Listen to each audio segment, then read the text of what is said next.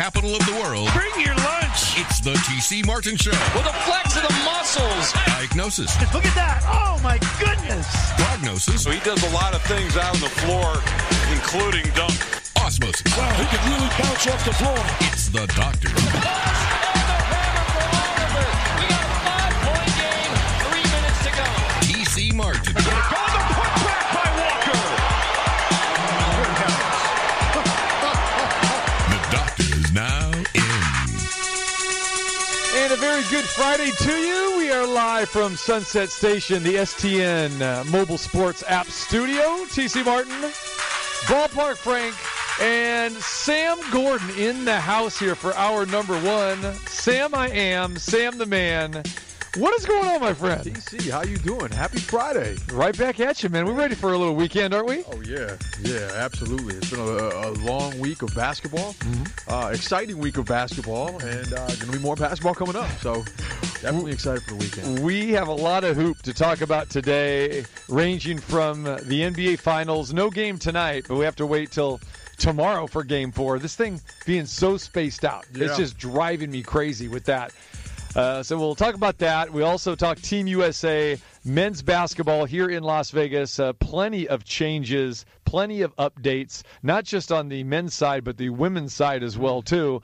So we got a lot to dive into today. And again, this is the Basketball Hub. Sure, the NBA Finals are not going on. That's taking place in Milwaukee and now, in Phoenix for the game on tomorrow night, but still, you like USA basketball. I mean, this is your hub and has been the hub for the past couple weeks. Exhibition games taking place with Team USA on the men's side and the women's side, and we've got that going on throughout the weekend. And then Monday, everyone's on a flight or flights to Tokyo, Japan. Yeah. And what is that going to mean? Wow.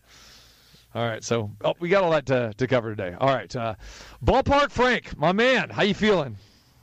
It's been a busy day and with no sleep last night and everything, but overall I'm hanging in there. Okay, there it is. All right, let's get into it, guys. Stacked guest lineup again here today. We got Sam with us for the first hour. Our good friend and your cohort over at the Las Vegas Review-Journal, Heidi Fang, will join us. We'll talk some Conor McGregor news with her. There's plenty to talk about with that, and also hit on the Raiders as well, too. And good friend of mine, Ruthie Bolton, the former, I guess we'll say former WNBA All-Star. I really appreciate what the WNBA has been doing, and Team USA, the women's side as well as the men's side, but specifically on the women's side, celebrating the 1996 women's basketball team that featured Ruthie Bolton, Lisa Leslie, Dawn Stately, and the list goes on and on and on. They were celebrated at the All-Star game on Wednesday night, and Ruthie Bolton, a two-time Olympic gold medalist and a former Sacramento Monarch back in the day, in the WNBA. So she will join us today. So look forward to hearing her story. She has an amazing story as well and continues to be involved in the women's game and a lot of charitable organizations in Sacramento that she has founded herself. So, very special. Yeah, that's big time. All right, so we got that going today. So a lot on the table here. All right, let's first dive into the NBA Finals, game number 5 coming your way tomorrow night in Phoenix.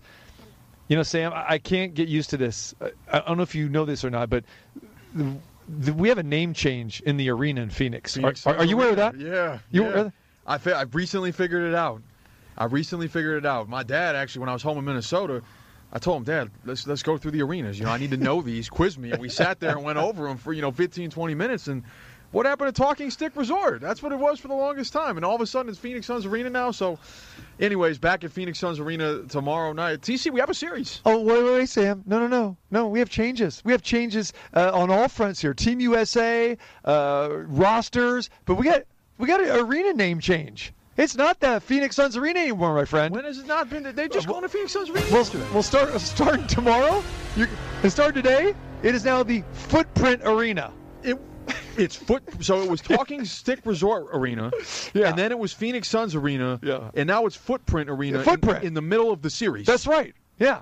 I don't know what that means. And Milwaukee, I still can't get that right. The Fiserv Fiserv Forum. And again, I was used to the Bradley Center for all those years.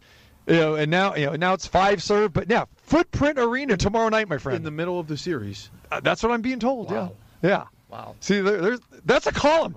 That needs to be a column, my I had friend. no clue. I thought you were talking about Talking Stick Resort to Phoenix Suns Arena, because that felt like that happened in the middle of the season, too. Yeah, well, it was something else before Talking Stick. I mean, they've gone through about 4 or 5 name changes, haven't they, in Phoenix? Can we just find a name and stick to it, please? This is as bad as in Oakland and in San Francisco as well, too. I mean, those baseball fields and those baseball stadiums, and back when the Raiders were playing there, that was ridiculous as well. Oco and all this other nonsense. I lost track. Yeah. Like 2 or 3 names ago. Yeah, I mean, we could play Stump the Schwab or whatever, Stump Sam if we got here.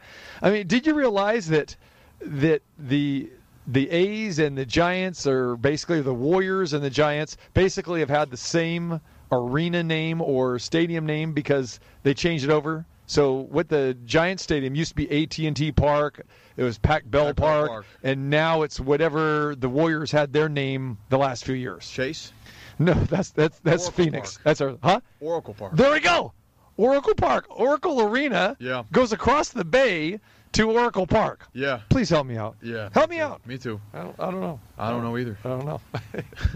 Frank, if you got some thoughts, please help me out here. I remember when the Phoenix Suns used to play at America West Arena way back in the day. So. That was the name I was looking for. Miracle West, huh? Yeah, America West, the airlines. Yeah, they were a great airline. They had great rates in that, but apparently didn't know how to run their business very much. But I flew America West many times. They had more non-stops from Chicago to Vegas than anybody else. All right, man. Speaking of which, so get ready tomorrow. So when you're writing your column or whatever, there it is, the Footprint Arena. I don't know if it's Footprints or Footprint. And what is a Footprint? Is this a new company that I'm not aware of? That's a great question, TC. It feels like every time I come on the show, I learn something new. What's the new name for penalty kicks again?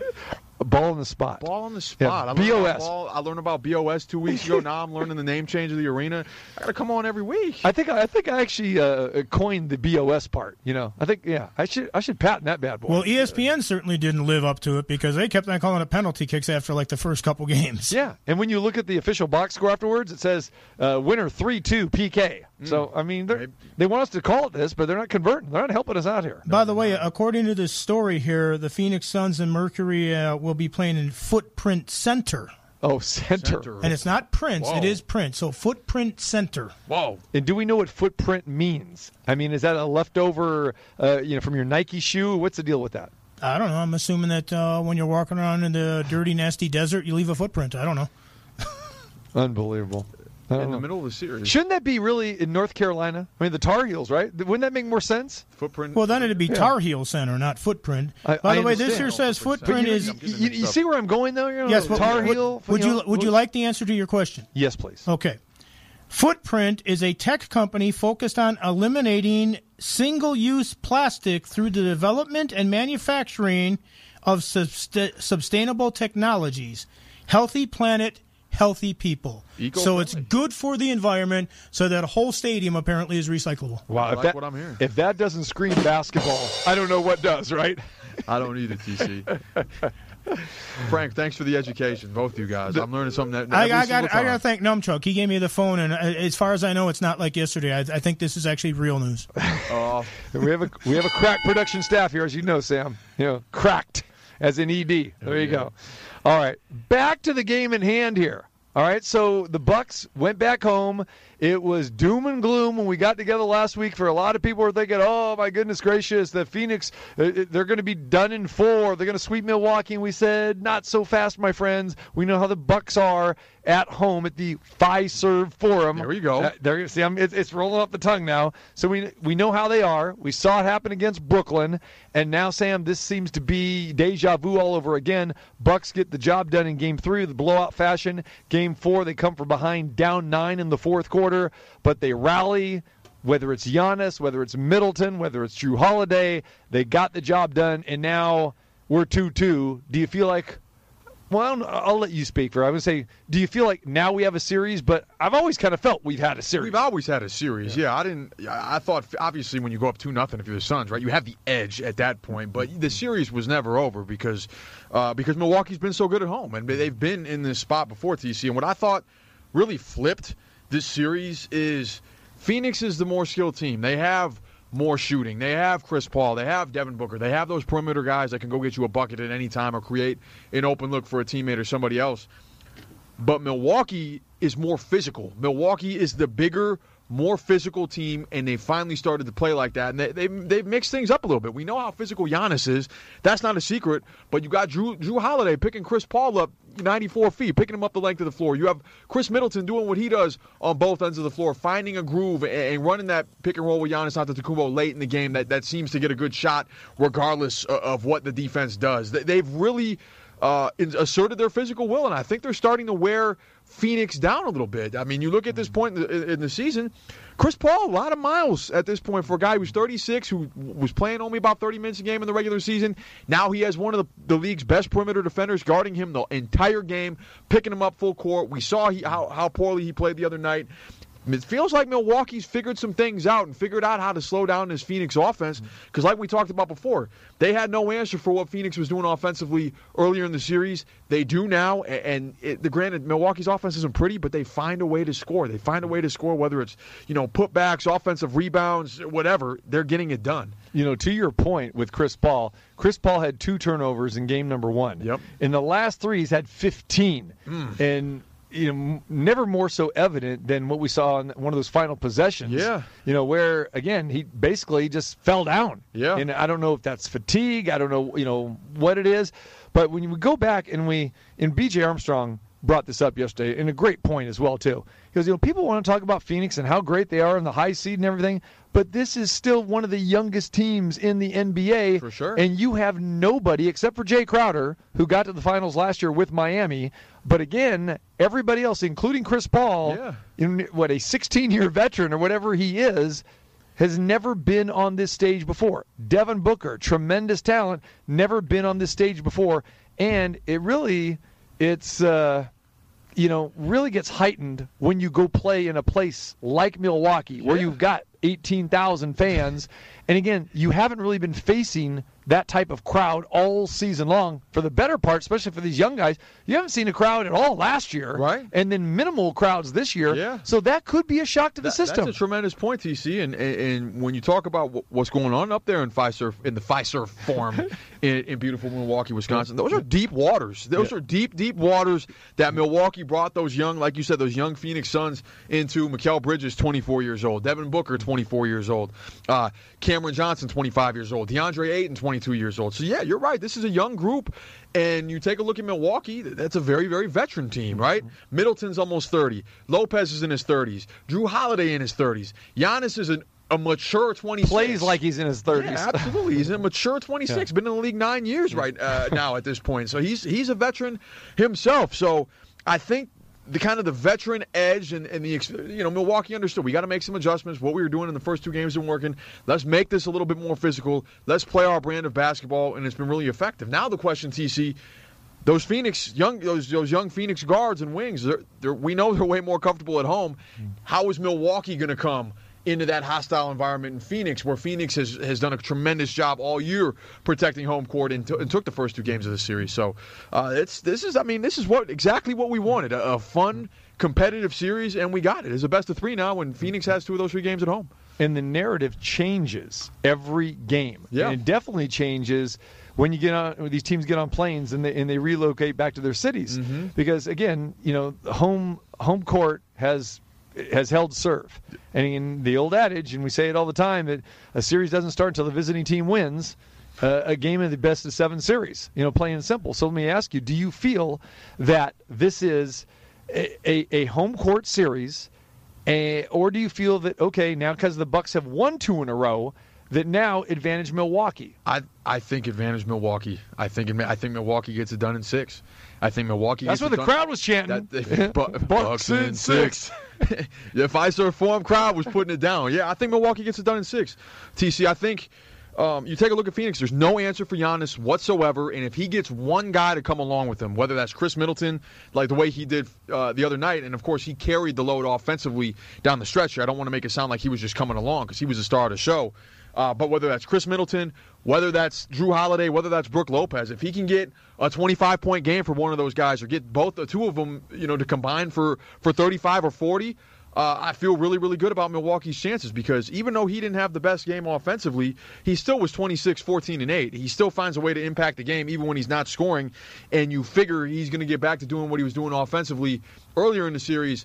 Back in Game 5, Phoenix did a really good job kind of disrupting his rhythm early in the game, not letting him get off like that, not letting him have such free access to the paint. But for the most part in the series, through the first 4 games, he's been able to do whatever he wants, and I think that trend is more likely to continue than the one-game aberration of Phoenix slowing him down. So if Giannis does gets his 30 to 35 and has somebody to come with him, Milwaukee's in good shape. I like their chances even on the road. And we saw Phoenix lose a home Game 5 to the Clippers just in the last series. True. Where there was a lot of pressure and a lot of expectations. It's not like they're unbeatable at home. They can be beat. The Clippers have done it. Now it's Milwaukee's turn to step up to the plate. We talk about Giannis, and he is so much of the story, there's no doubt. And the narrative has been the last couple of games is that, Giannis has dominated. Phoenix basically cannot stop him, especially in the inside. And I point to DeAndre Ayton, like, what happened to DeAndre Ayton? He played 5 minutes in the second half of Game 3. Game 4, he was disruptive, to a certain degree on defense, and he had 17 rebounds, but he only had 6 points. So he's getting a lot of flack for not putting up offensive numbers. And we go back to that Game 3 that I talked about. Remember how dominant he was in Game 3 when the Suns were hanging around? And then all of a sudden, in the second half, I mean, he was non-existent, only played 5 minutes. And I know people want to say, well, foul trouble, but DeAndre Ayton, we've seen him in streaks, but we've seen him for some pretty, doldrum streaks here. Yeah. I mean, TC, we're talking about a guy who, through the first 3 rounds of the playoffs, looked like one of the best two-way bigs in the league. He was finishing everything around the rim. He was gobbling up offensive rebounds like they were Captain Crunch, like they were Frosted Flakes. He was devouring them, and he was protecting the rim and shutting off drives to the basket. And I don't know what it was. It seems like since early in the series he was great Game 1, but he hasn't been able to put together a complete performance. And of course, there's a lot of pressure on him defensively. We know that he's the only player on the floor that has a chance to kind of keep pace with Giannis and keep him away from the rim. But they need more production from him on offense. That game, TC, was there for Phoenix to win. You get a virtuoso from Devin Booker. You get his best game of the postseason, a really, really efficient night. We talk about Giannis needing one guy to come along. Devin Booker needed somebody to come along with him. Chris Paul didn't come along, and DeAndre Ayton didn't come along. His 2 co-stars were nowhere to be found, and as a result, Phoenix squanders that brilliant performance that he was putting forth. He was knocking down everything under the sun, TC, and that third quarter was ridiculous. No help whatsoever. None. I'm also curious to see what happens in Game 5 when it comes down to Milwaukee going up there, because the first 2 games the crowd was doing the counting every time Giannis was on the line. They were getting into it. They felt like they were a factor in those blowout wins for Phoenix. But now that Milwaukee's got those 2 games and they know what the environment's like and everything, and they've got the momentum going from winning 2 games at home, I have a feeling that in Game 5, Milwaukee's going to go up there and those things aren't going to bother them as much as they did if they really bothered them that much in the first place. And we know that Milwaukee's, their goal, obviously, we always talk about the pivotal Game 5. They want to win this one. Obviously, both teams want to win it, but they want to win it. They're going to be more comfortable in Phoenix because that gives them the opportunity to wrap it up at home. It does, but here's my thing. We've seen Milwaukee struggle on the road before. Yeah. Regular season, playoffs, and again, the way they were affected, in Games 1 and 2. And again, they're a great home team. But again, they're not really a good road team. So I'm curious, like you point out, Sam, did they really make those adjustments, or are they going to now crack when they have the 17,000, 18,000 to the Footprint Center? When they hear those maniacs get back into it. And as we know, Game 5 is the pivotal game of the series, especially when it's 2-2. Yeah, that's the $1 million question. I think we reached that point now, TC. We know what we're getting from Giannis. Giannis is going to perform. Yes. Chris Middleton, Jrue Holiday, for as good as they are, and these are Olympians, and we saw Chris Middleton just hang 40 on. We know he has that capability. Those guys lack the kind of consistency that comes with being an upper echelon star. So that's what we're going to have to wait to see to find out, because I'm fairly confident Phoenix's role players will be better in their own building with their own crowd behind them. I think Phoenix is going to play a better game. With that in mind, it's going to take a better effort for Milwaukee than the one they put forth on Wednesday in order to get this done. And like I said, Giannis is good. He's going to get his 30 and 15. Like I feel fairly confident about that. That's what he's averaging for this series of 30 or 14. Can he get 40 combined from Middleton or Holiday? Can one of those guys get him 25 or 30? Can Lopez make 4 or 5 threes? Those are the questions that I have, and I think it's so many games. It's these role guys that swing them, because the stars are the stars, and it takes a team. It takes a team, and you talk about other guys hitting big shots. Rajon Rondo stepping up in last year's finals. J.R. Smith stepping up in 2016, hitting big shots. Who is going to hit the big shots in these games? Because the superstars are going to do superstar things. It's on the role guys and kind of the secondary stars to swing the outcome, and I do feel good about Milwaukee's chances. I really do. Yeah, and I think a lot of people do. As much as I like Milwaukee and I'd love to see them win this series, when they go to Phoenix in Game 5, I don't have that confidence just because they won games 3 and 4. And we go back to game number 4, let's remember, they trailed, and I'm going to ballpark it here, they trailed, I would say, probably for about 43 of the 48 minutes. Yeah. Isn't about right, you think? Oh, for sure. Yeah. For sure. I mean, Phoenix should have won that game. They should have won the game. They were in control. Blew a 9-point lead in the fourth quarter, and in a 5-point lead with about 3 minutes to play, and they left the door wide open. And again, the Giannis block, phenomenal. Yeah. I know people want to grade that versus LeBron's block against Iguodala and that sort of thing. And at this moment, I mean, that block was phenomenal, especially when you see how high he got up as well too. So I love this Milwaukee team, and I know they're riding momentum right now, and I do buy into the fact that, okay, they are a little bit different team now than they were in games 1 and 2. But I just think that we are going to get Phoenix's best shot on their home floor at Game 5.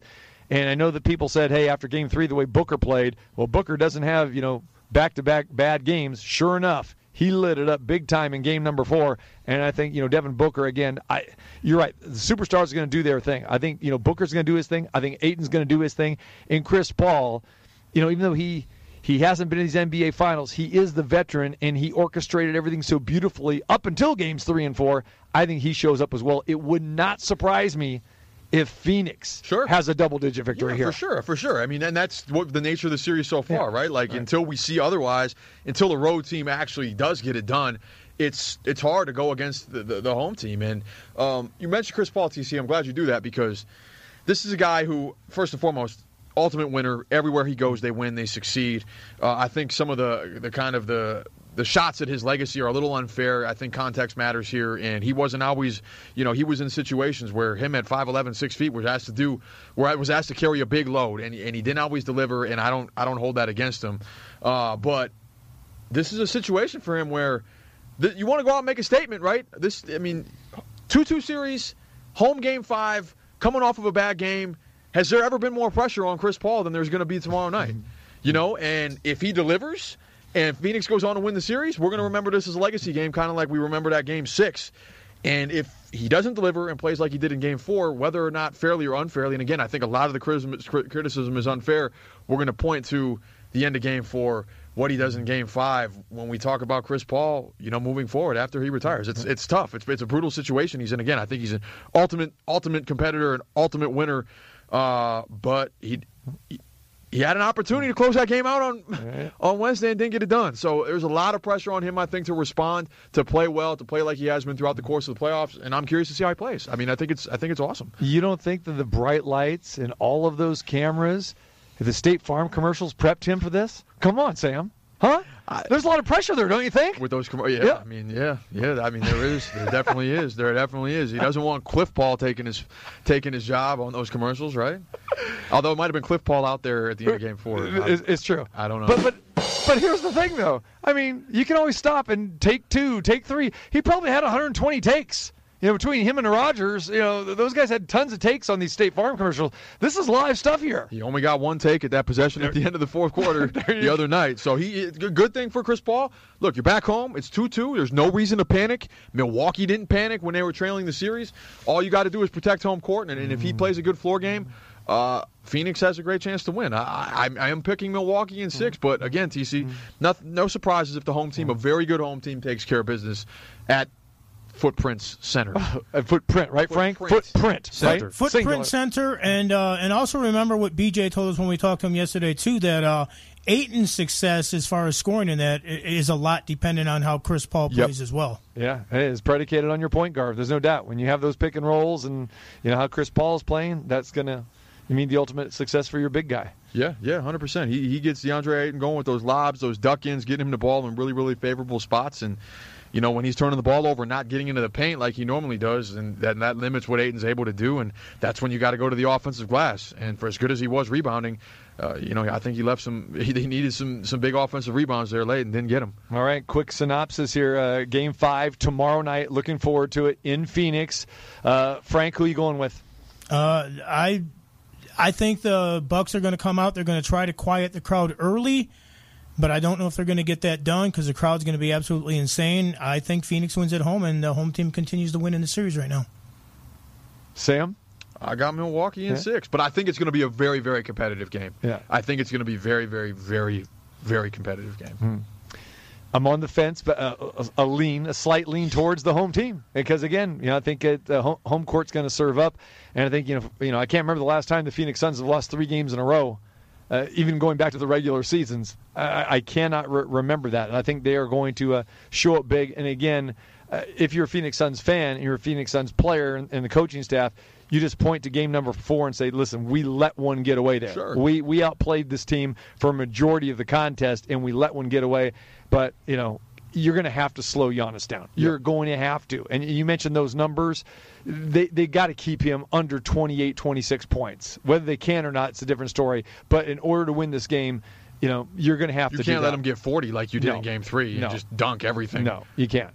And again, you know, I don't think the injury was that big of a deal, but it definitely is not that big of a deal now. But it was more of a big deal in Game 2 in Phoenix. Sure. You know, Game 3 after that rest, and it has helped him. It definitely has helped him with this series being so spread out time-wise. Well, we normally, right, TC, we get 1 day in between games when there's no travel and then 2 days for travel. Correct. Well, we're getting 2 days in between every single game except for Games 6 and 7, which is just kind of a weird setup, like you said. So, yeah, it does do Giannis. I think it has benefited Giannis. He looks more and more healthy as the series wears on. And, you know, at this point, I can't even tell. I wouldn't have even been able to know that he hurt his knee you know, in the previous series with how well he's moving. Yeah. And, you know, TC, you mentioned, too, Chris Paul. You said that maybe when he fell, that was a little bit of fatigue.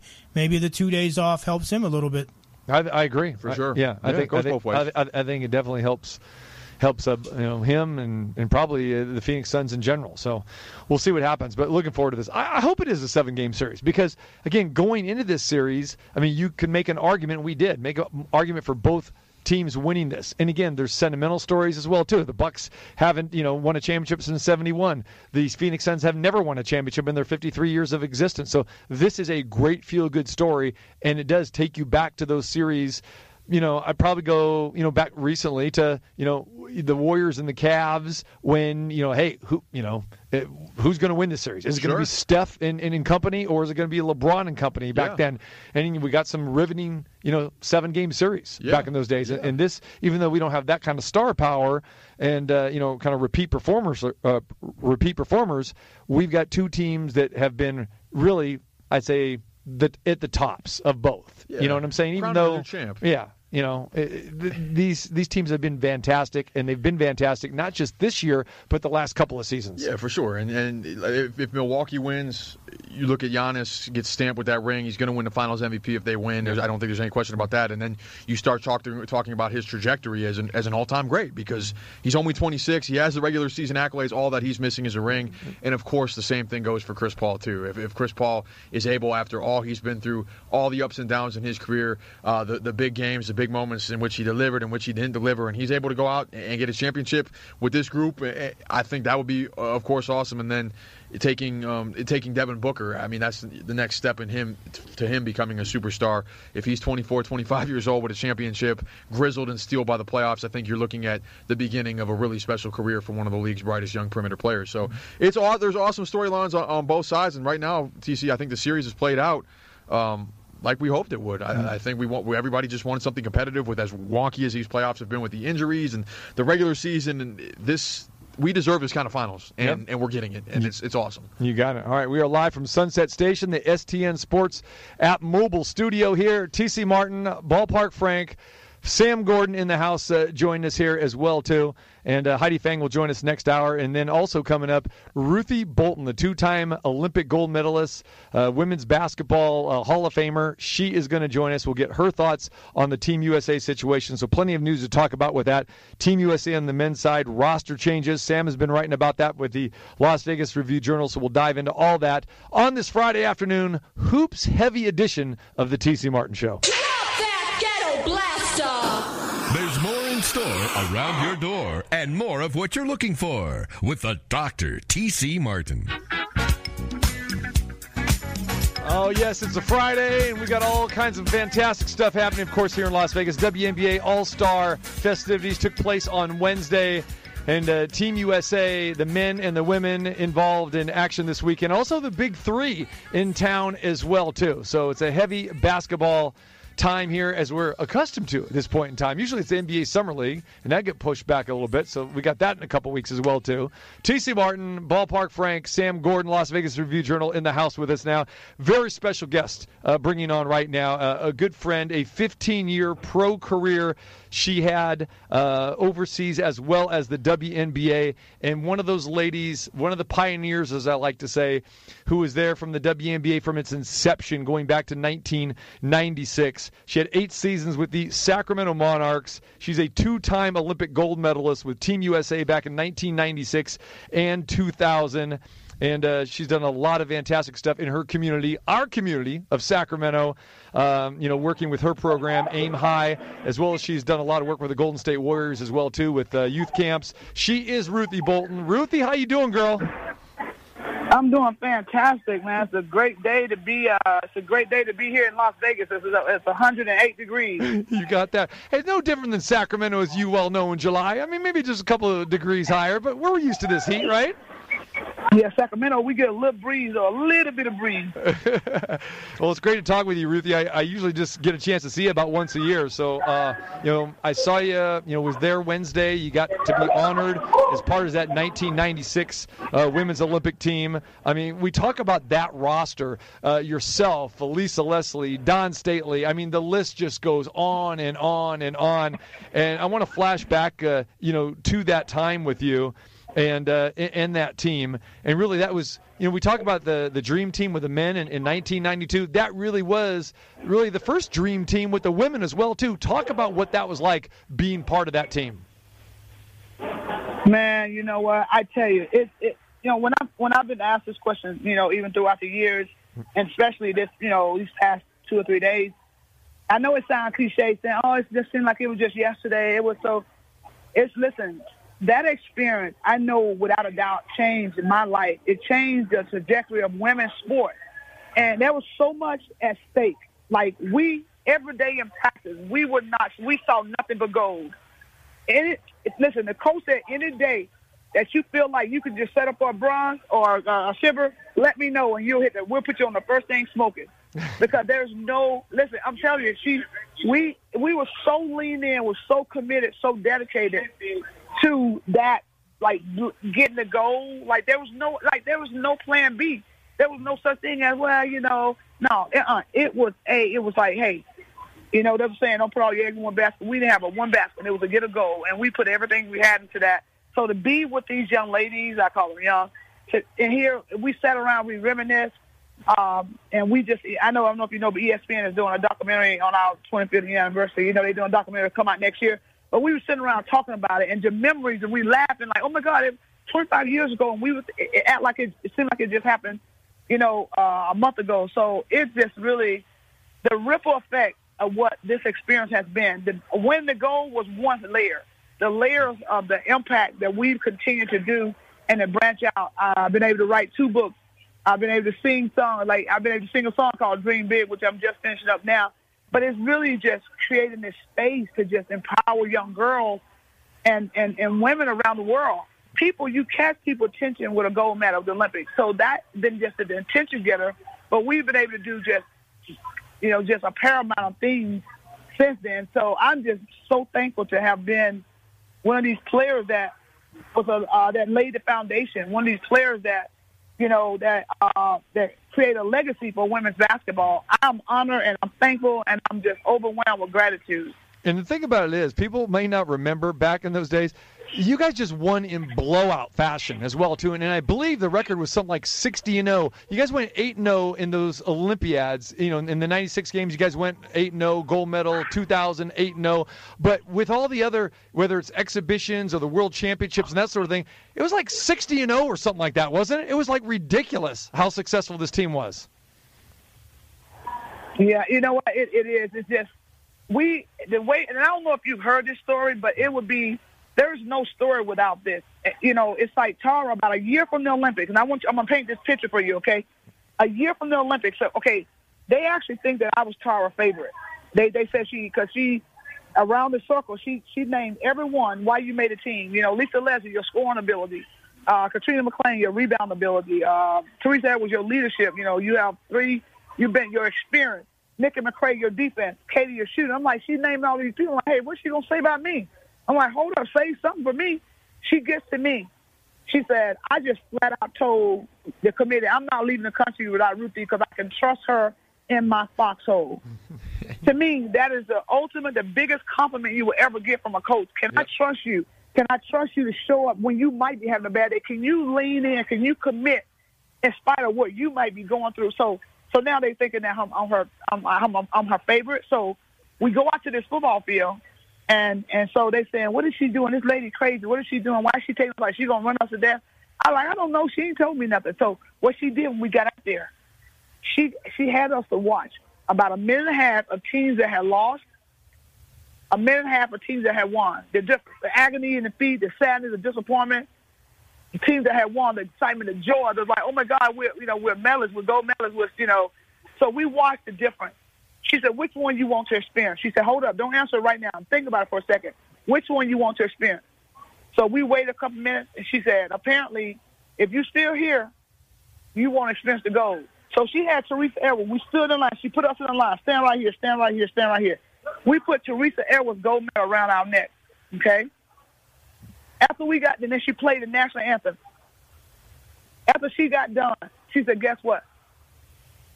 Right where you stand, a year from now, the arena will be built, and this is the gold medal platform. This is the podium for the gold medalists. To your left is the silver, to your right is the bronze. She said, so she had us to visualize winning in that spot. In a year, we'll be standing on the podium. Because she said, listen, when you feel like quitting, if you feel like we're working too hard, you feel like, think about this moment. And she said, it's not going to be easy, but think about this moment. So you can't just expect just to win the gold medal because you're from USA. You can expect this to show up. She said, I want to make sure that we don't get there and say we should have worked harder. So to me, that was so profound to create this visual because guess what? A vision, as this track star, I think her name was Betty White, a vision without work is just an illusion. So we don't want the illusion of that we doing so good. Okay, yeah, we doing good. The media saying, USA, USA. She said, I don't care less about what the media, no pun intended, but she said, right, this is our circle. This is I don't care about what the media is saying. The media saying you this and that. You can't get too arrogant. We could not say, okay, we're the number one, we're going to beat down our straight. No, we could make statements like that. She said, you can't show the enemy your hand. There's 9 elements in the military. There's 9 elements of war in military, and one of the most impactful one is elements of pride. So if you show them what you got, then you can't surprise them. She said, we know what we are. We're going to train like we number 2, but we're going to play like we number 1. So we're going to stay humble. Yes. I would say just a fantastic story. And Ruthie Bolton is joining us, 2-time gold medalist, and talking about the Atlanta games when you're sitting on staying on that football field, and that was Atlanta, and then Sydney, Australia, 4 years later. Ruthie, did the team understand in real time the historical impact that it was going to make? Did y'all know that you were in the midst of making history? We knew we had it. We knew we had to go prove ourselves. Now we knew that there was a lot. Like everybody looking on us, all eyes on us. And we came short. Oh, I told you women couldn't play basketball. Women don't deserve a league or whatever. So we thought about all these things. I thought about it every day. I didn't want to look back and say woulda, shoulda, because I'm like, so we knew there was a lot at stake, but I didn't really the impact that this has made. Like the women's basketball now, the girls, what they're doing, we paid the price for what the opportunity that they're getting with the national team, with the USA national team, with also just in WNBA, with what has happened with them. These girls make 5 times as much as we made overseas now. So it really elevated the game. AAU got powerful. Girls started saying, oh, my God, I can do that, too. I can be like a Lisa. I can be like a Cheryl. I can be like a Jennifer Azzi. I can be like – so to me, that is that three-point ripple. That is that three-point play effect that, you know what, not only did we win, not only did we make history, but we also impact our next generation to come. And to me, that is that three-point play because we set some up. We didn't know it would take – we knew it was going to be big for a league, but I had no idea that I would write 3 books. I had no idea that I would, be singing. All this what we did was build this confidence. We build this space. We build this narrative of women basketball powerful, empowering each other. Say, hey, you know what? If I can, not only am I going to dream, I'm going to dream big. And that's the title of my song that I'm hoping that becomes the background music for the documentary that they'll finish next year. I'm hoping that becomes the background music for it. Ruthie, what do you say, or what would you want to say to these players, and not just women, but I would say specifically men? Because we see a lot of the NBA players say, I'll pass. I don't want to go represent my country. I don't want to play in the Olympics. I'm tired. The women, we usually don't get that. We don't get the superstars that say, hey, no. They got their hand raised like yourself and say, I want to go. I want to go represent my country. I want to win that gold medal. But for those that are, get those second thoughts about saying, it's not that important to me, what do you say to them? About making it for the national team or playing for the Olympics, that's not important. Man, you know what? Those people are just fooling themselves. Obviously, the percentage of making it to the Olympics is very small. The making it to college, getting a scholarship is small. The making it to the Olympics is even smaller. But to me, to be able to experience basketball at that level, you can look at the NBA guys. They've already said they make those guys make big money. But they said it don't. And of course, they plan, that's their job, but to be on that stage of the Olympics is so much bigger than the NBA.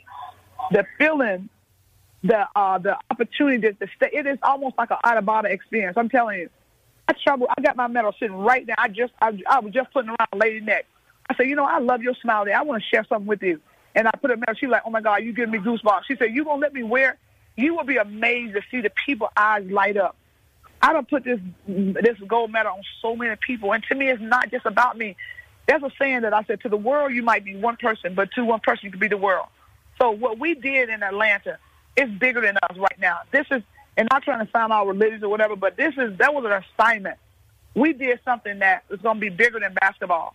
And speaking of assignment, I don't know if you knew this, but I'm the assistant coach for the Nigerian Olympic team. Yes, I do. Since we're talking about the Olympics. So to me, this is an assignment. This is what the ripple effect of being, gold medalist in Atlanta is, being able the people to see your hard work, to see what you've done. Like, you know what? I smell this hint of success that ignites people, the hint of success that people want to be a part of, want to be around. And that, to me, that is really that ongoing empowerment that from the 1996 Olympics. Is that'd be like if you cook a great meal and you eat and you can still smell the fried pork chop, you still smell the collard green when there's no food. Hey, listen, that's a beautiful thing to me, and that's what I feel like what we've done. And it's just to be able to sit around these girls, these ladies. The other day I was like, oh my God, I said, I love you all so much. I said, I thank you all for. I was just so excited to be. They always laugh about how I could never remember plays, but I would make up for it by how hard I worked and by my tenacity. They said I'll play my mama if she on the court with me. I'll beat my mama one-on-one if I'm on the basketball court. I had this relentless competitive mentality that I'm playing every possession, every drill like it is the last one because of how my career unfolded, how I wasn't recruited out of high school. I had to ride a bus to college on a bus for 10 hours to the college. To me, to be able to do that now. So I'm blessed, and I'm thankful every day. I'm overwhelmed with gratitude, and I know that God put me here for a reason.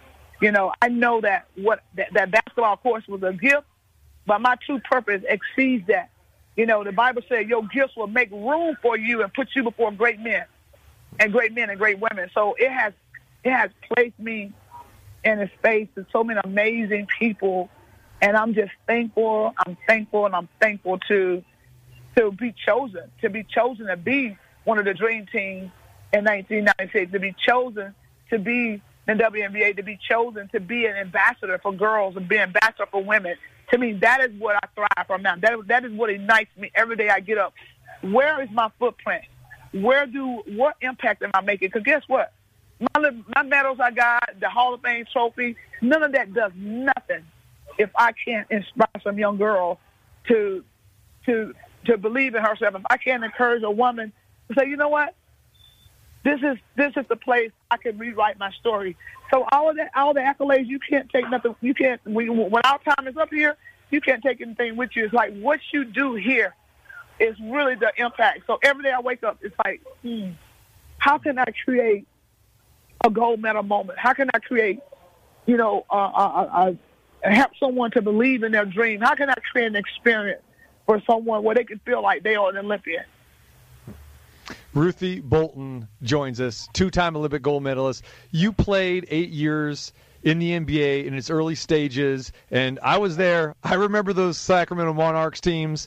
And talk a little bit about what it was like then compared to what you see 25 years later as the WNBA is celebrating their 25th anniversary here this season, how far this league has come and the reasons why you think it's come so far. I think, obviously with the leadership, with the NBA backing in, I think that it's really, we got the talented players. The players are just, remarkable at how they play. Some of the girls, like when I retired from basketball, some of these girls were still in diapers, and now just seeing a league of so many powerful players. It's the other night, the WNBA team beat the Olympic team. Yeah. Go figure. That's like enough said, like it just shows you the talent level of the players that are playing now. And I think connecting with the community is huge. That's so important. That's something I think that we do well. That's something I applaud the WNBA that they've done quite well. When I play, I love the community aspect of it. Oh my God, I love the people. The fans are just so significant, so awesome. I was at the All-Star game the other day, and I'm walking, and I'm having Ruthie, hey, Ruthie, I'm over here. Ruthie, I'm over here. I'm like, oh my goodness, like they act like I still play, but it just felt so good, like so humbling to see people still like, hey, you're awesome. Think I love you. Thanks for what you did for the game. I'm like, no, thank you for supporting us. So to me, it just created this whole ripple effect of just empowerment. And I'm thankful for WNBA that I got. And I was the first player of the week. I don't know if you know that. I was the first player of the week for the WNBA. Yes, I do. Yes, I do, girl. Yes, I do. She is Ruthie Bolton, amazing, and now an assistant coach with Team Nigeria. Before we let you go, speak a little bit about what you're seeing here with the men and the women. They've both struggled. We saw that Team USA, the women, lost again today to Australia. They lost to the WNBA All-Stars on Wednesday, and we know in the exhibition games with the men, they're 1-2, losing to Nigeria and Australia themselves before they beat Argentina. When you look at these teams, what are you thinking? You know what? Hey, the world is catching up. Okay, when it comes to the men, a lot of guys in the NBA, the world and the NBA is catching up. The talent level, it is nationwide now. Even though we're pick favorites, hey, you can't just show up. This new generation of players, you can't just show up and think, hey, they just gonna lay down for you. They want to beat you. They want to always beat the ones at the top. And see, we recognize that. Our generation recognizes, like, hey, you know what? Hey, it's easy, as hard as it is to get to the top. It's easier. It's harder to stay there. As hard as it is to get to the top, it's harder to stay there. So, to me, I hope it's a wake-up call for them because, hey, you know what? The game is growing. The game is powerful. Even with the women, like I said, and we know these teams out to, and Dawn has to know that she plays. She know that all these teams was out to get, USA. So I don't know. Hopefully they'll pick it up in gear. Hey, the thing about it, I know with me being the assistant coach of the Nigerian team, my thing is that I look at this as when my purpose to empower women, how my life unfolded, it was about my purpose about rising above, getting over that fence, knowing what my why is. I said, so my purpose is about empowering women to help women rewrite their story And to me, if it's red, white, and blue, if it's green and white, if it's orange and white, it makes no difference to me. Every day I wake up, I'm excited to help encourage these girls and lift them up and share stories with them. And that's what I feel like I'm supposed to be doing. This is not just a job. This is an assignment. And it's an assignment, and I'm thankful for the assignment. I'm thankful to be part of these ladies' life and their story and their journey. And to me, being able to remind them that they are bold, that they're mighty, they're the best version of themselves. And that's my new little slogan, my little thing. I'm bold, I'm mighty, and I'm being the best version of me every day. All this little fluff stuff that I can't control, I don't worry about. Every day, I'm accountable to me being bold, which is having that confidence and what I'm doing. It's small or little, whatever. And being mighty, it's a spirit, it's a drive. It's that inner tenacity and being the best version of me. It being okay with not being okay, being okay with recognizing my mistakes, being okay with, hey, you know what, you need to get better. Okay, so I got this. I said, but the fact that if I wake up every day, if God is giving me, if He extending me in life, He's giving me a heartbeat, my heart still beat, I'm good. I'm halfway there. I'm thankful, and I'm gonna press on. Hey, if it rains, I'm gonna dance in the rain. So I'm not gonna let circumstance. I'm not gonna let my situation be my destination. And another thing, I'm not gonna, even though I go through what I go through. Hey, you know what? I'm glad I don't look like what I've been through. I don't look like what I'm going through. So my thing is, I rise above every day. Every day I'm rising above my circumstance. And so that's my goal every day, is like, whose life can I impact? Who can I help redirect? Who can I help rewrite their story? Who can I carry on my shoulder? And that, to me, that is the most important thing. When I play the game, I play the game. Now it's a game of life. And I'm just as committed to empowering some young ladies, to empower a woman. I'm just as committed to doing that than when I play the game. You definitely have empowered a lot of women, both locally and nationally. It's your story is fantastic. Your passion is there. Your positivity is fantastic as well too. So, Ruthie, appreciate the time, and hopefully, we get a chance to meet up before you head over to Tokyo. So, appreciate the time as always. I want to sing you this. I want to sing you this song, and you could maybe play it if you want whenever. It's a Dream Big song. Absolutely. I'm going to send it to you anyway. Do it. And it's a song about not only the dream, it's a song like, it's a dream big. If you want it, you can do it. Dream big. Pour your heart into it. If it were dreaming about, you might as well. If it were dreaming about, you might as well. Dream big. And the girl, yes, you might as well dream big. The girl can sing too. She can blow. A little bit. Yeah. A little bit. Hey, which number you want me to send this to? That one is 8787? Yeah. No. Yeah. You got my number. So anyway, we'll talk again. And but definitely, yeah. Send it on over. I will. Thank you. You got it, girl. All right, great talking to you again. Okay. She is Ruthie. Okay. She is Ruthie Bolton, two-time Olympic gold medalist, former Sacramento Monarch, and she does so much in the Sacramento community. And she's empowering women. Just a fantastic story. Yeah, tremendous, and she's a pioneer. Absolutely, yeah, absolutely. And that 1996 team is widely credited with leading the formation of the WNBA, and here we are, 25 years of WNBA, and is thriving, and dare I say, doing better than ever. There you go. And the seed had to start somewhere. Ruthie Bolton. All right, when we come back on the other side, we're going to talk about the latest with Team USA, and Heidi Fang's going to join us as well, too. Get a little UFC update. Sam Gordon in the house, Ballpark Frank, TC Martin here, live at the STN Mobile Sports App Studios on this Friday. Fakes the handoff. He drives the lane. He takes it to the house. Bouncing off defenders. He just laid it in. He just put it up and in. 56 seconds to play. Oh, by the way, it's time. Live in the entertainment capital of the world. Game 7 is over. It's an instant classic. It's the TC Martin Show. A 3 for the game.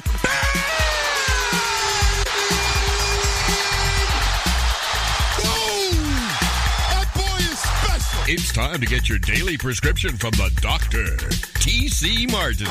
You gotta pinch me. The doctor is now in. Hour number 2, glad to have you here on this Friday. It is a hoops festive weekend. Team USA in action. One more exhibition game coming up Sunday for Team USA, the men against Spain. They had a game scheduled for tonight, but that game canceled. That's right, because of the COVID situations and player defections, and we're going to get all into that right now. Sam Gordon in the house joining us here. We are live at Sunset Station, along with Ballpark Frank. Numchuck back in the studio. I want to thank Ruthie Bolton, the two-time Olympic gold medalist, 8 seasons in the WNBA, one of the pioneers of women's basketball, for joining us last hour. Great stuff. She's got a great story as well, too, and we didn't even get a chance to touch to all the other type of things. I mean, she speaks. She's so inspirational, and she had a situation in her life outside of basketball that she had to overcome. With spousal abuse and that sort of thing. So she's just a woman who is a very empowering woman, very dedicated woman who overcame a lot. Living legend. Yeah, living legend too. Like I said, every sense of the word. And you were there with me on Wednesday when you saw the 1996 team being honored. That was a really special moment with the flowers coming from the current team, and it was pretty cool. Yeah, very, very special moment and great game. Great game. The WNBA All-Star game was dare I say the best All-Star game I can remember. Intense, high stakes, really good execution on both teams, and that was definitely one of the highlights for me. TC was seeing the 96 team come out and get their literal flowers, not the proverbial ones, right? Not the metaphorical ones, real bouquets. While they can still smell them, right? There you go. It is amazing how good a game can be when both teams are actually trying. I know, right? Yeah, and that's what we want to see, right? That's all we want to see. And I think, and Frank and I were talking about this during the course of the week about what's our favorite All-Star Game festivities, and up until Wednesday night, it's the Major League Baseball All-Star Game, even though we were lacking a lot of stars, this year, but at least they're out there trying to play. You don't see pitchers throwing eephus pitches. Right. You know what I'm saying? I mean, guys are out there throwing 95, 100 miles an hour, and you're attempting to win. I mean, sure, you're going to get players swinging at 3-0 pitches and nonsense like that. Kind of irritating me. Chris Bryant comes up, bottom of the 8th, and the bases are loaded, and what's he do? He swings at a 3-0 pitch and flies out to left field. Harmless fly ball. But yeah, Major League Baseball is probably it's hard to fake effort and you can't really not play hard in baseball, right? Right. Unless you're throwing ephuses, like you say, and they choose not to do that. So yeah, baseball's been the gold standard, but with the Olympic year, with the way the WNBA executed it by having the national team play the team of WNBA All-Stars, it was great. It was a vibrant atmosphere. Like we said, the 96 team was part of it. So I thought they covered all the bases and really put forth a great event. And that was in part designed to help get the American national team prepared for Tokyo, and still need a little work, right? All right, so let's talk about the women here real quick. So they had a game today against Australia, and before we dive into that, let's talk, speaking of Australia's biggest star, and it's one of the WNBA's biggest stars, and she's a Las Vegas ace. We're talking about Liz Cambage. Liz Cambage did not play today. Liz Cambage is now not going to the Olympic Games with her country, Australia, something that Liz has relished for a long time, being part of this national team. She was very open, even in our interview on Wednesday, again, before the game, talking about how much she's looking forward to going to Tokyo. And for her, it is more important than being in the WNBA, representing her country. And then so things took a turn just yesterday, 2 days ago, when they had a closed-door scrimmage against Nigeria. Apparently she got into an argument and an altercation with a teammate on Team Australia. So Liz did not get play in their game today. And it was announced earlier today that Liz Cambage is not going to Tokyo. She cites anxiety issues because she does not want to be part of the bubble atmosphere in Tokyo. That's why she declined to play last year when the WNBA was playing in the Wubble in Florida. And she said that she's had a lot of anxiety issues. Other reports came out that there was just some infighting with Team Australia, and that a report is that Liz Cambage was out partying after the WNBA All-Star game with friends and everybody, and she basically broke quarantine. We saw, Sam, that Liz did not play in the final 2 Aces games because she was basically sequestered because Team Australia, their federation, said, hey, we don't want you risking injury. We're here. We need to be locked down. We'll start focusing, for the Olympic Games. And even though they said that the decision ultimately was up to Liz, through people that I've talked to, in the WNBA and the Aces, Team US, and, they're involved here, said that she got a lot of pressure from the Australian Federation to say, hey, don't play. Yeah. We need you. And then this happened. So within a 48-hour span, she goes from being the star of Team Australia to not even participating. Yeah, you're right. And tell us what you know, my friend.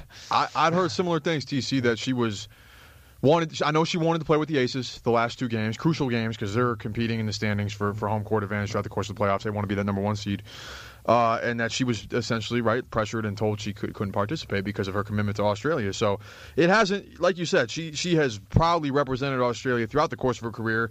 Very, very impassioned kind of reflection on Wednesday after the game about what winning a gold medal would mean to her, and honoring Lauren Jackson, the Australian legend who won an MVP and championships with the Seattle Storm. So it was a really, really big deal for her, and just very unfortunate situation that it didn't work out. But it feels, from afar and just from what I've gathered, that it, hasn't always been the smoothest relationship between her and Australia basketball. And, we were all hoping that was going to come to an end and she's going to be able to show what she can do as a centerpiece of the Australian national team. And unfortunately, that's not the case. And she's been very, very open in the past about her struggles with mental health, with anxiety and depression. She penned a very vulnerable and open letter on the Players Tribune, TC, as you remember, 2 years ago, sharing some of the things that she's dealt with, and shared a similar kind of sentiment to her Twitter yesterday. So, thoughts, hope she is able to deal with what she's going through and can get right, because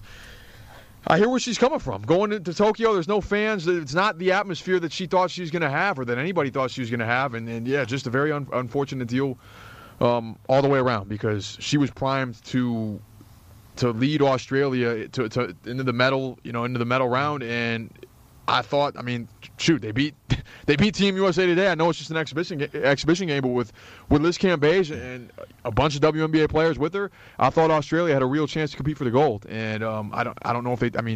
She's on that team. She's 25-10 every night. So a big loss that they're going to experience. And we hope she's doing okay and can get through what she's going through. And Sam, you mentioned with the no fans being there as well. She also mentioned no fans, no family.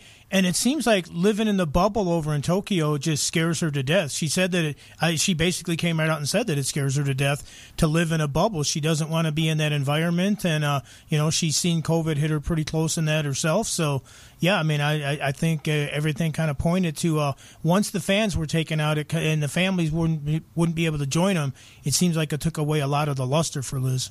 And the thing about it is there are other stories that are out there. You saw Andrew Bogut. Her and Andrew Bogut really haven't gotten along in the last few years. You're right. You're probably aware of that. And so somebody put a tweet out there, and Bogut basically, agreed with the tweet, basically saying that, hey, it's funny how somebody, we see athletes all the time try to use, mental illness as an excuse when there are other things going on, like say you got an altercation with a teammate or you're not playing well, that sort of thing. And Andrew Bogut chimed in and said, hey, amen to that. So, she's feeling kind of ganged up on. Her country has always meant the most to her, and now she feels that she's got teammates and Andrew Bogut, going against her. And, again, a lot of it, she's saying the things about the bubble, and I get that. But there could be a lot more to that as well too. Yeah. And I knowing her, and we both know her, Sam, that she does get rattled by those things, and she is a very sensitive person. People look at her being 6'9" and just the weight on the world, being probably, you could even argue, maybe Australia's greatest female basketball player of all time. That she has had to deal with a lot of pressure, a lot of stress, and she's gone through a lot of anxiety issues. And I think that, with her to step away, this is eating at her, it's a serious thing, for sure. She has it's no secret. She's been very public about how much she wants to win a gold medal in this particular Olympiad, right? Like, it was this one that she was circling was going to be kind of one of the defining moments of her career for her. I mean, she did an interview a couple years ago with the New York Times, pretty much detailing that about, this is kind of what she was building towards, and right on the precipice, a couple weeks out from having the opportunity to compete with Australia and win a gold medal. It's just a very unfortunate situation all the way around. Of course, neither one of us was there, TC. I'm not sure what happened. Nobody can be entirely sure. I was told by somebody who does know what happened that she didn't instigate anything. And, this is – people get into things. It's sports, right? You've been around enough where teammates argue. Teammates, they fight. It happens. I don't know the severity or what exactly happened, but it's, again, just an unfortunate situation all the way around, and wishing, the best for Liz Cambage as she continues to deal with what she's going through. Yeah, and just to cap that off a little bit too, some of the reports that we're hearing is that, I don't want to use the term jealousy, but that could be a factor too. But one of the teammates were saying that hey, Liz is maybe there's two different sets of rules for the superstar Liz Cambage and other people in Australia. So there's some infighting there. There's something going on where. Again, some people maybe look at her and all the success that she's had internationally and in the WNBA that they're taken aback by that. And I don't know if she's getting preferential treatment or not, but I know that she did pass up the last two games and the WNBA All-Star game to stay with her team. She takes extremely, extremely seriously. Yeah, extremely serious. I mean, again, it's no secret. She's wanted to win this gold medal, and now Australia's going to be left to try and do that without her. All right, let's talk about the women. They lose today. Yeah, 0-2. They're 0-2, and this is a team that we didn't expect to lose at all. And again, when we talk to Ruthie Bolton, the 1996, the 2000, I mean, the women's team have been very, very consistent. And you can even make the argument, over time, over all of these years, past couple decades, they've probably been more successful than the men, kind of like the women's soccer team over the men's soccer team.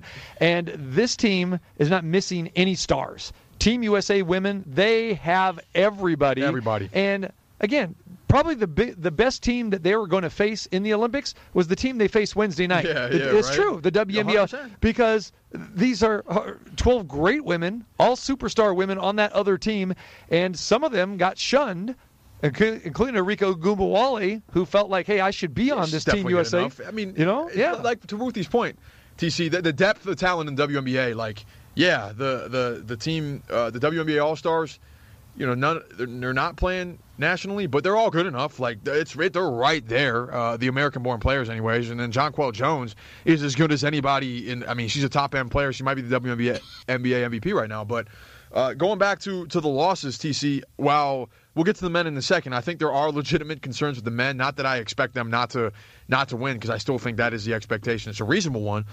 But I think it's one of these things where you kind of take a look at some of the minutes, right? Dawn Staley, she's not playing her top group 30, 32, 33 minutes. She's getting a feel for what everybody can do. And look, still, don't get me wrong. Diana Taurasi didn't even play the other night. Right, and she didn't play tonight either. And listen, you don't want to lose these games. They still should have won the game, but I am not nearly as concerned for the reason that you say, TC. They have all the stars, right?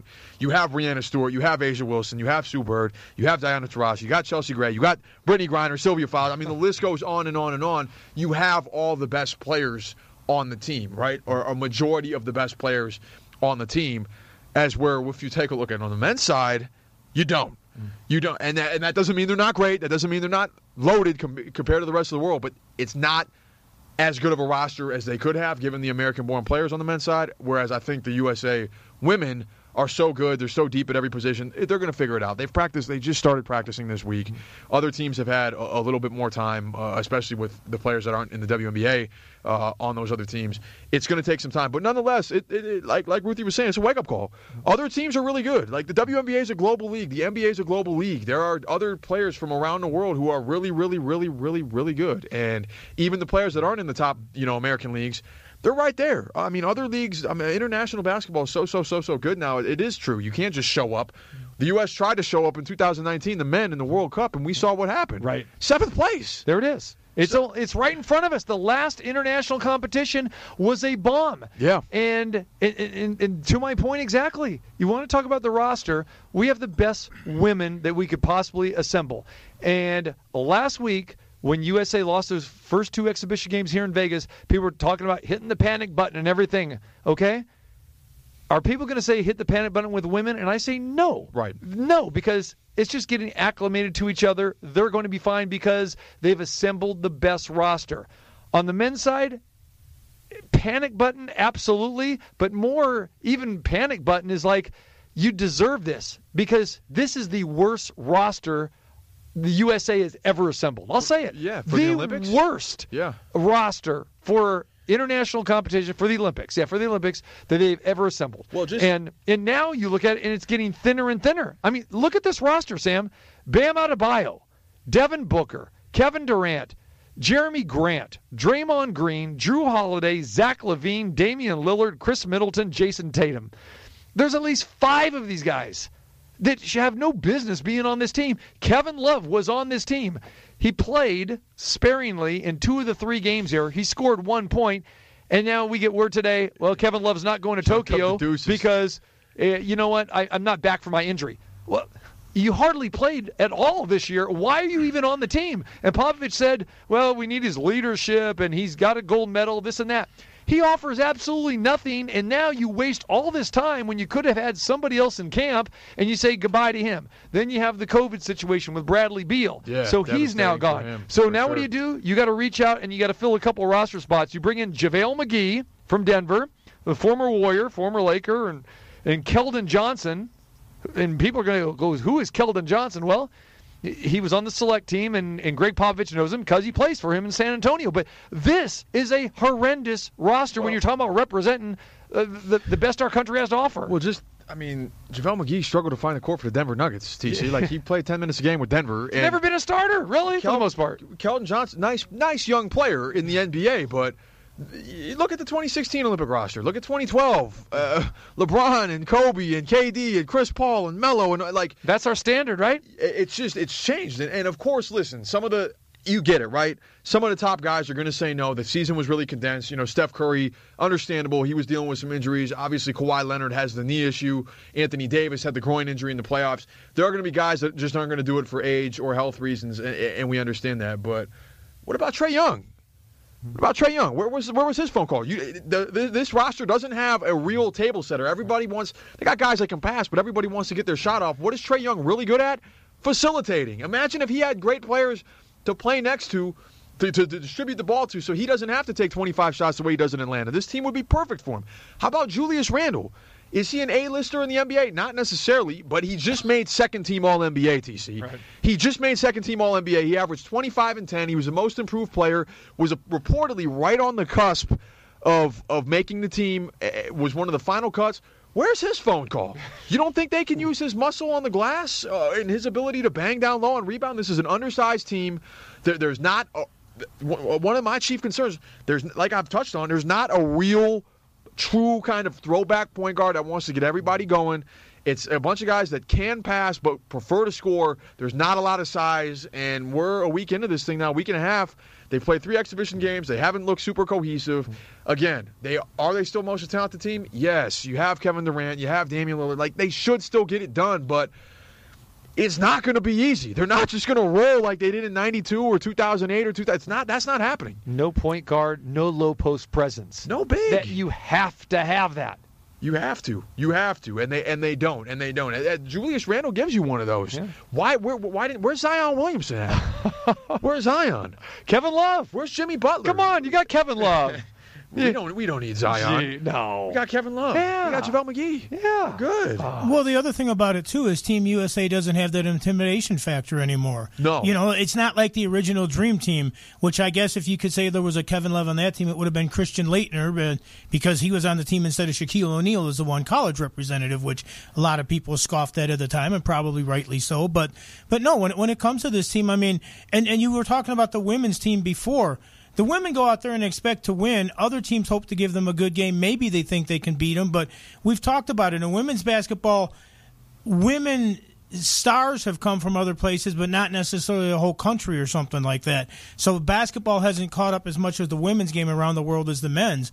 When these other teams go out against this team in Team USA, they're going to think, not only can we hang with these guys, we can beat them. We're not going to be taking selfies after the game and smiling and saying, hey, they just blew us out by 60 or something. It's a whole different mindset out there. The other world's caught up, and every single time when Team USA, and I don't care if it's the men or the women, when they hit the court, they get every other team's best effort. Yeah, 100%, correct. But it all starts with your roster composition. Well, and again, this isn't a situation where, right now because Bradley Beal's gone and Kevin Love's gone. Again, it goes back to when you constructed this roster months ago. Yeah, and you take a kind of, let's flash back real quick, TC. Yeah.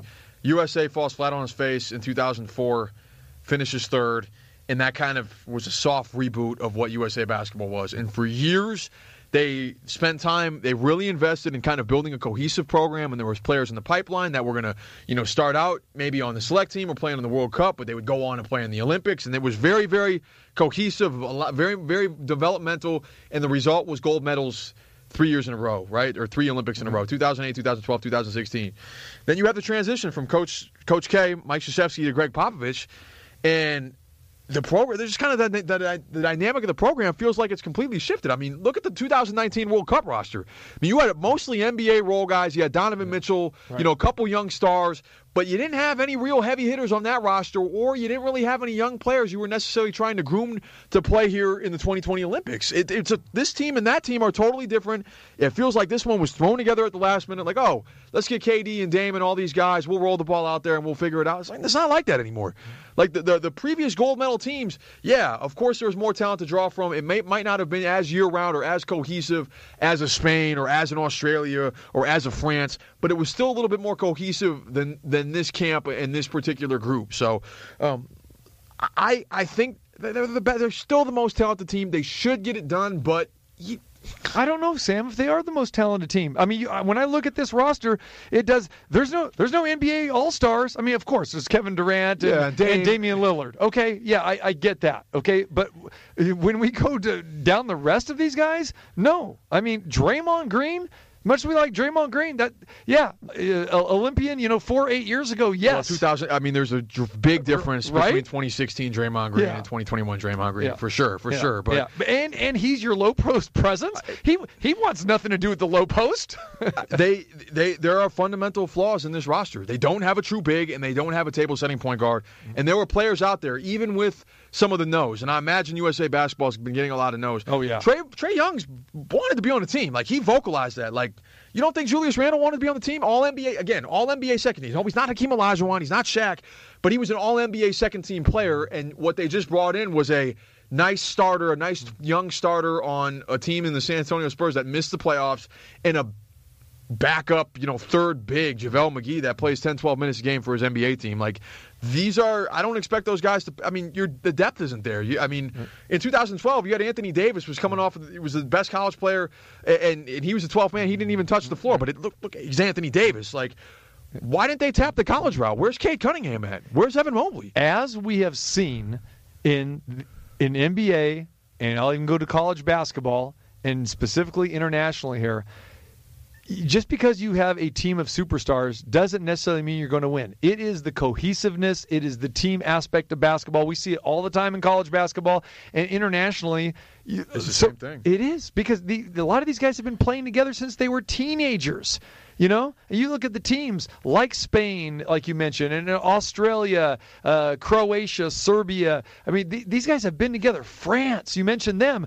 I mean, people they just throw that away. No, there are NBA guys on every one of these rosters. Yeah. And the Rudy Goberts of the world and the Patty Mills, they are ecstatic to be part of their country's team, and they've been playing with the same group over and over again. So, yes, they're going to get the best shot against the USA. Yes, that is 100% true. But nothing wins in basketball better than cohesiveness. Yeah. Teamwork. You don't have to be superstars. If you got good talent or very good talent and you play well together, I mean, we would see that all the time. We'd say, well, hey, going way back, Yugoslavia. I mean, how'd those guys, beat USA or compete with USA? Going back to the Vlade Divacs and those guys, they play so well together. The ball movement. Oh, the European game. Wow, it's making strides. The German teams with Dirk Nowitzki back in the day.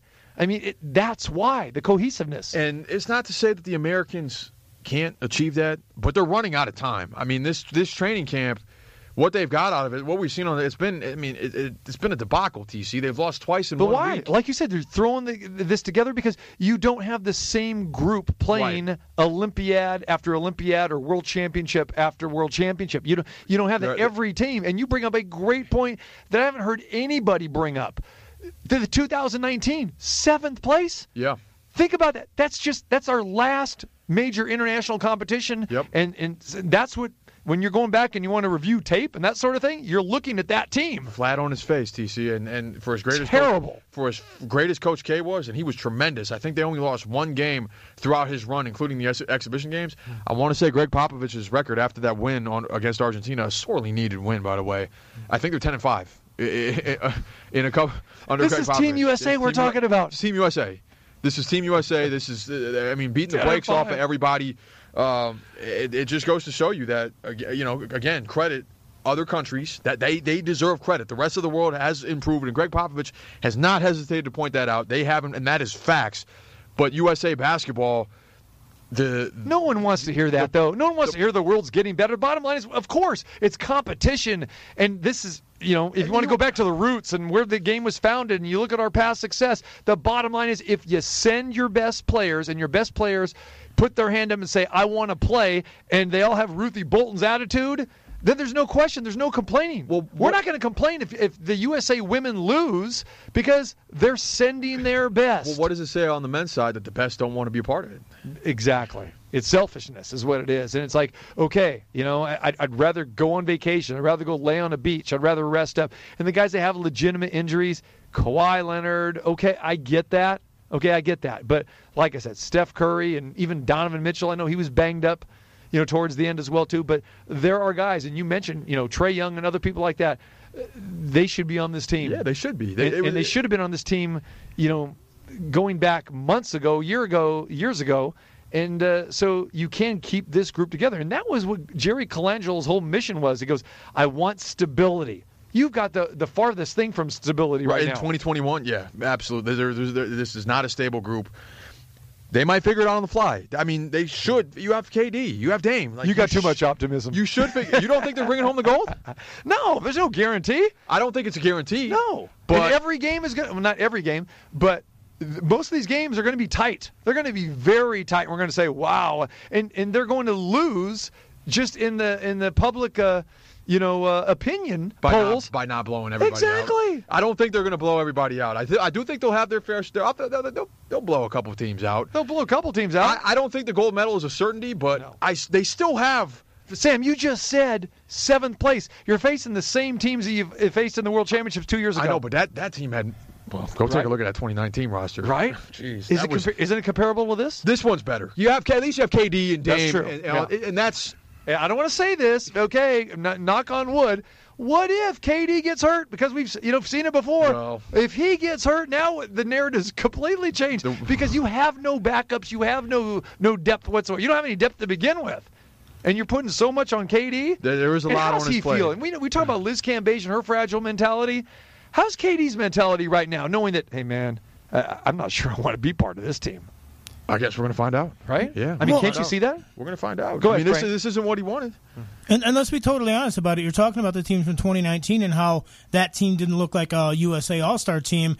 That's one of the differences. Sometimes players wouldn't go unless it was an Olympics because the Olympics meant everything. The Pan American Games, World Championships like that, they didn't mean as much. But now you have people bowing out of the Olympics, and I think that's the different mindset that you have to wonder what's going on in this Olympics, what's going on in the future going forward in that, There's some guys that feel that, like LeBron and other ones like that. And I'll use him because he's the biggest name out there, I've been on a couple teams. I don't have to be on every one of them. I've already represented. It's time for somebody else. So, there's a lot of different things. You don't know exactly what's going on.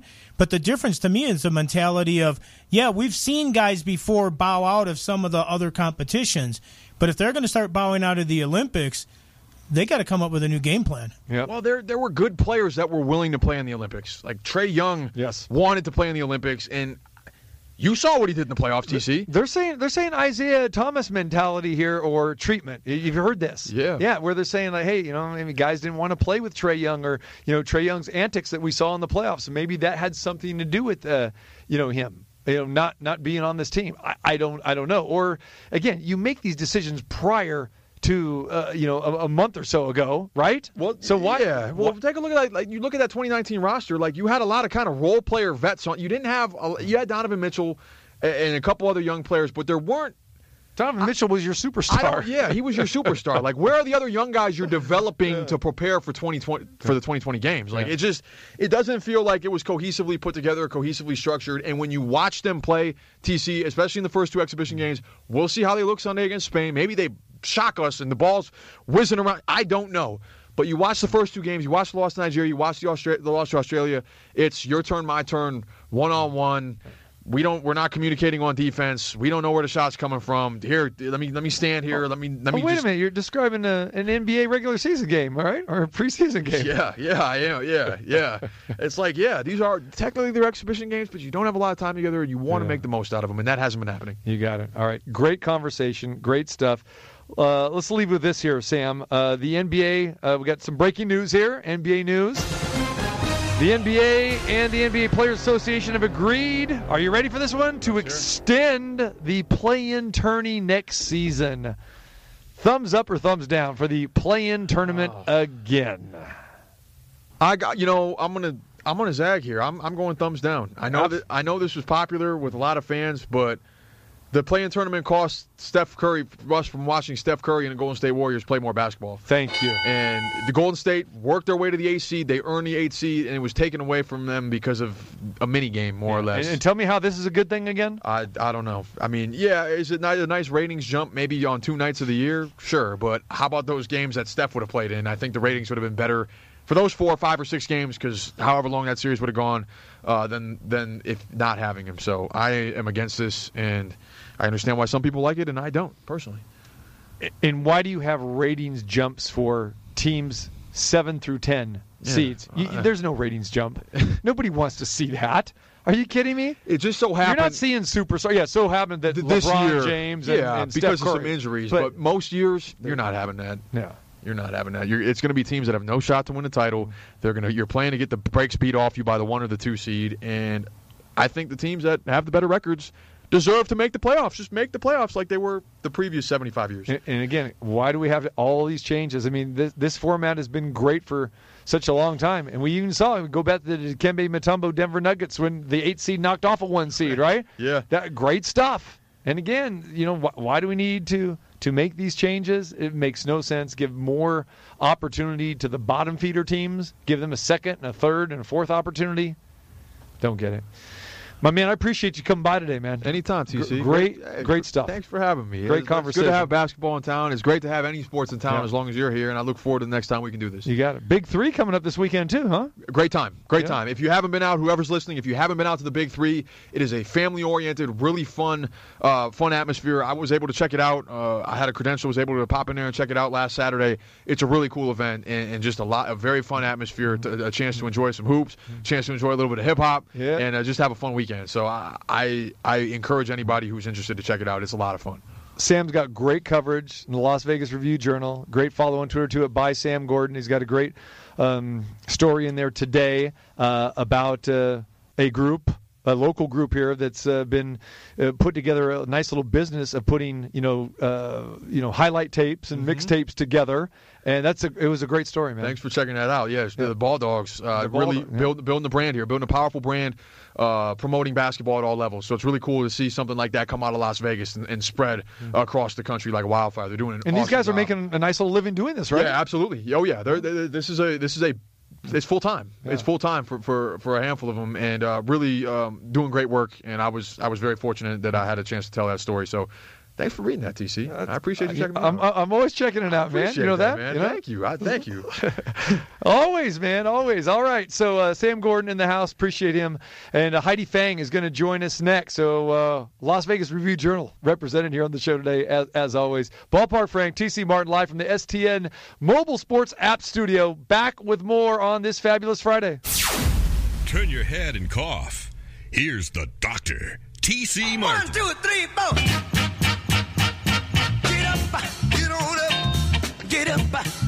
Oh, yeah, we're getting up. We're getting up this weekend. Friday, TC Martin, Ballpark Frank with you. I want to thank Sam Gordon for joining us. Ruthie Bolton.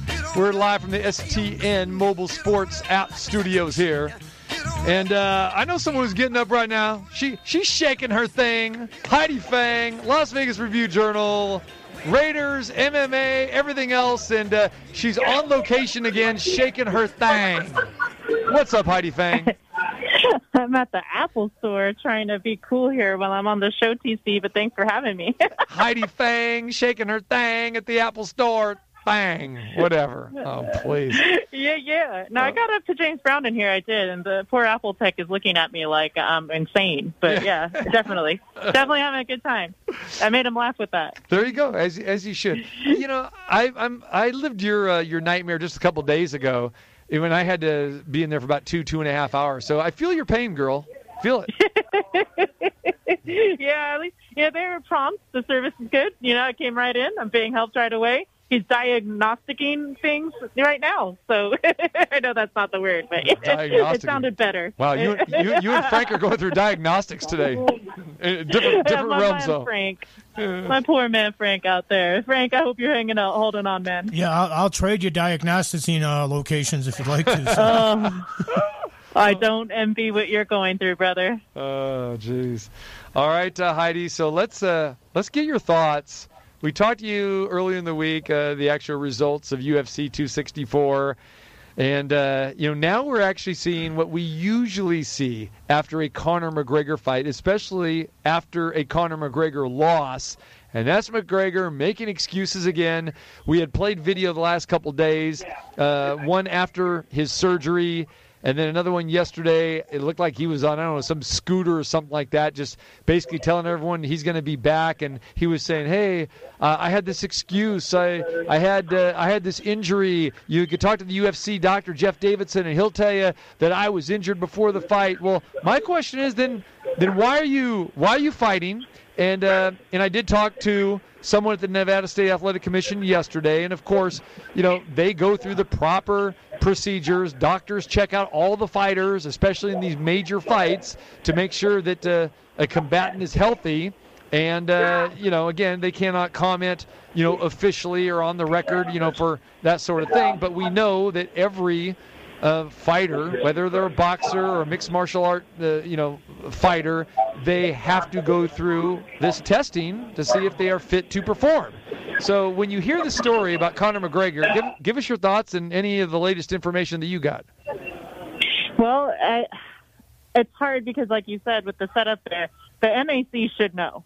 The NAC should know what's going on, and they shouldn't sanction a fight if a fighter has revealed or if there are tests proving that he has stress fractures. Obviously, I'm not a doctor, but stress fractures are not good, and you should not be going into a fight with them, especially a main event of what is equivalent to the UFC's Super Bowl in July. So when you have Conor McGregor talking about how much that he had this going in, you have to wonder and start questioning, like, okay, did Dana know? And then it all starts to spiral down. Did his coaches know? How far down the rabbit hole does it go? And ultimately, there has to be some sort of better process of vetting all this information than just to hear it after the fact. Of course he's going to go into the fight, though, to that point. Of course he's going to go into the fight because he's making millions of dollars to fight Dustin Poirier. Like, if I'm told, okay, you're going to get paid $20 million, but you're going to have to go through this fight with that little chest fracture, are you game? My answer is absolutely yes. I'll fight. I'll fight one-legged. I'll fight with my arm behind my back. Go ahead. Put me in there, coach. I'm ready. Heidi Fang, a.k.a. the Black Knight from the Monty Python movie there. So, but, Heidi, I'm not a doctor either, but TC plays one on the radio. So, but, when I saw that and I saw him doing his spiel on what was going on and, everything and saying, oh, Dana knew about it and the commission knew about it and everybody knew about it. And then he said, and I didn't even take off any days. When I was just laying on my back and I couldn't kick, I was still practicing, and then I was wrapping my ankles, but I was still doing the kicks and everything. It's like, well, if you know you have stress fractures, what are you kicking and what are guys checking your kicks for in practice? Yeah, and here's the other thing, though. I mean, he puts out all kinds of videos, and Connor has these things, like blogs where he's followed all throughout his whole training camp, and I'm sure they're going to be putting that out. He said that there's a Netflix series coming, with another part that's going to show that. So I think that when you start thinking about all of those parts and the fact that we're going to see really behind the scenes, we should know by that footage. If I'm Connor, I'm putting that footage out there, and I think it's important that we look at it and think about what happens in the process of a fight getting approved. And not just for that, but like when you're talking about all the other things that happen, like he's kicking during the press conference and stuff like that. But of course, that's for show. He's got to try to sell the tickets. But leading up to it, usually the UFC will have like an open workout kind of thing. A lot of things have changed due to the COVID policies and that kind of, nature. But we're used to seeing a lot of training videos for Connor. And while we saw a lot of other types of videos from him, I don't remember seeing like heavy, hardcore, this is me scrambling on the mats, or this is me getting ready for Dustin's grappling kind of stuff. I didn't see much of that as we got the lead up to the fight. Now, maybe I'm just not looking in the right place because I'm not heavy on Instagram, but to me, it seems like a little less on the social output for Connor than normal. Heidi Fang joins us, Las Vegas Review-Journal, and talking Conor McGregor, his latest injuries, and she is live at the Apple Store. Should we get the Apple guy on? I mean, should we ask him a question, Heidi? What's going on here? I want to know how this service is for you over there. Yeah, the service is great. He's being a real trooper. He's actually putting notes for me here for the work authorization. And it says that the parts are going to take, like, all the repairs about 6 days. So I'll just answer now while we're on the air and say, like, if they have the stuff in stock here, because it says if they have in stock and we can get it done sooner, yeah, let's get it done sooner. Mama, this is Mama's machine right here. Mama needs to work. Mama needs to work. You tell him that Mama needs to work. He's got to give you some sort of a discount right now because he's getting live. This is like a live remote we're doing from his store. So you tell him. I think they're going to give me an iPad on the way out. There you go. It up. Okay, so Dana White is saying, "Oh yeah, we're going to do this fourth fight with Dustin Poirier." Heidi, I don't want to see a fourth fight. I don't think anybody wants to see a fourth fight. I'm not even sure I want to see Conor McGregor in again against a competitor because we know what the result is going to be. And when can we stop the nonsense with Conor McGregor? Because the only argument they have is, well, he still draws people. Well, how's he going to continue to draw people when he hasn't been really competitive, and the guy continues to just make excuses after he loses, and his act is wearing thin, like we've talked about before. Yeah, here's what's crazy that I saw on Twitter today, and I thought about it. What if Conor pulls it off and wins the fourth fight, and then what do? Do you set up the quintology? Is there going to be the first quintology in UFC history? I mean, what do you do? It's, I'm just thinking, like, how do they go about that process? How do they figure it out? So that's something that I think is intriguing. That could be a sell point. But overall, like, I think most of the fight fans who are hardcore fight fans, I don't have any interest in seeing the fourth fight. I think if they want to see another fight with Dustin, the Nate Diaz fight has popped up. That's raised some eyebrows. Dustin can also go fight Charles Oliveira for the belt. He has the world at his hands right now with what he has as options. And I think it's ultimately up to Dustin. He said at the end of the fight, but of course emotions are always high after a fight like that. He said after the fight that he would fight Conor anywhere, sidewalk, back lot of the Apple Store, or in a cage. So I think overall, when you start thinking about his perspective, Dustin wants to settle it. And he's smart because if he is at the end of his contract or nearing the end and it's time to rethink that contract for Dustin's end, then if you can have what you have over Conor McGregor and go into another contract negotiation off of these wins from those fights, I think that's huge for him payday-wise. So those are the only reasons I can think of that would be in any way a good fight for Dustin to have next. So I really want to see Dustin move on at this point because he's at the peak of his career, and I think this is so much more that we have yet to see from him as a martial artist, and he's just dedicated his life to this game. So when I think about what Dustin Poirier has done to get where he is, I really want to see him get paid, and I really want to see him continue to have these fights that are high profile. And for Dustin, it makes sense, too, to take that fight if it's offered to him because he's going to get a nice payday again, and he's going to get a payday in a fight that he probably feels right now that he can't lose. Right, yeah. So, the only thing I don't like, I think maybe Nate Diaz made a typo because he said, meet me at 185 for their fight, but when you start thinking about options for Dustin, and that's one, I don't want to see him fight at middleweight. He used to fight at featherweight, for crying. I don't think fighting at 185, he'd literally be cutting no weight and trying to build some mass, in which case that might make him slower, and I don't want to see that. I want to see Dustin, if they're going to do catch weight, like 160, 165. I think Nate made a typo there anyway, because 185 would be pretty big for Nate also. He, fights at 170, 155, so but I think overall with the Conor fight,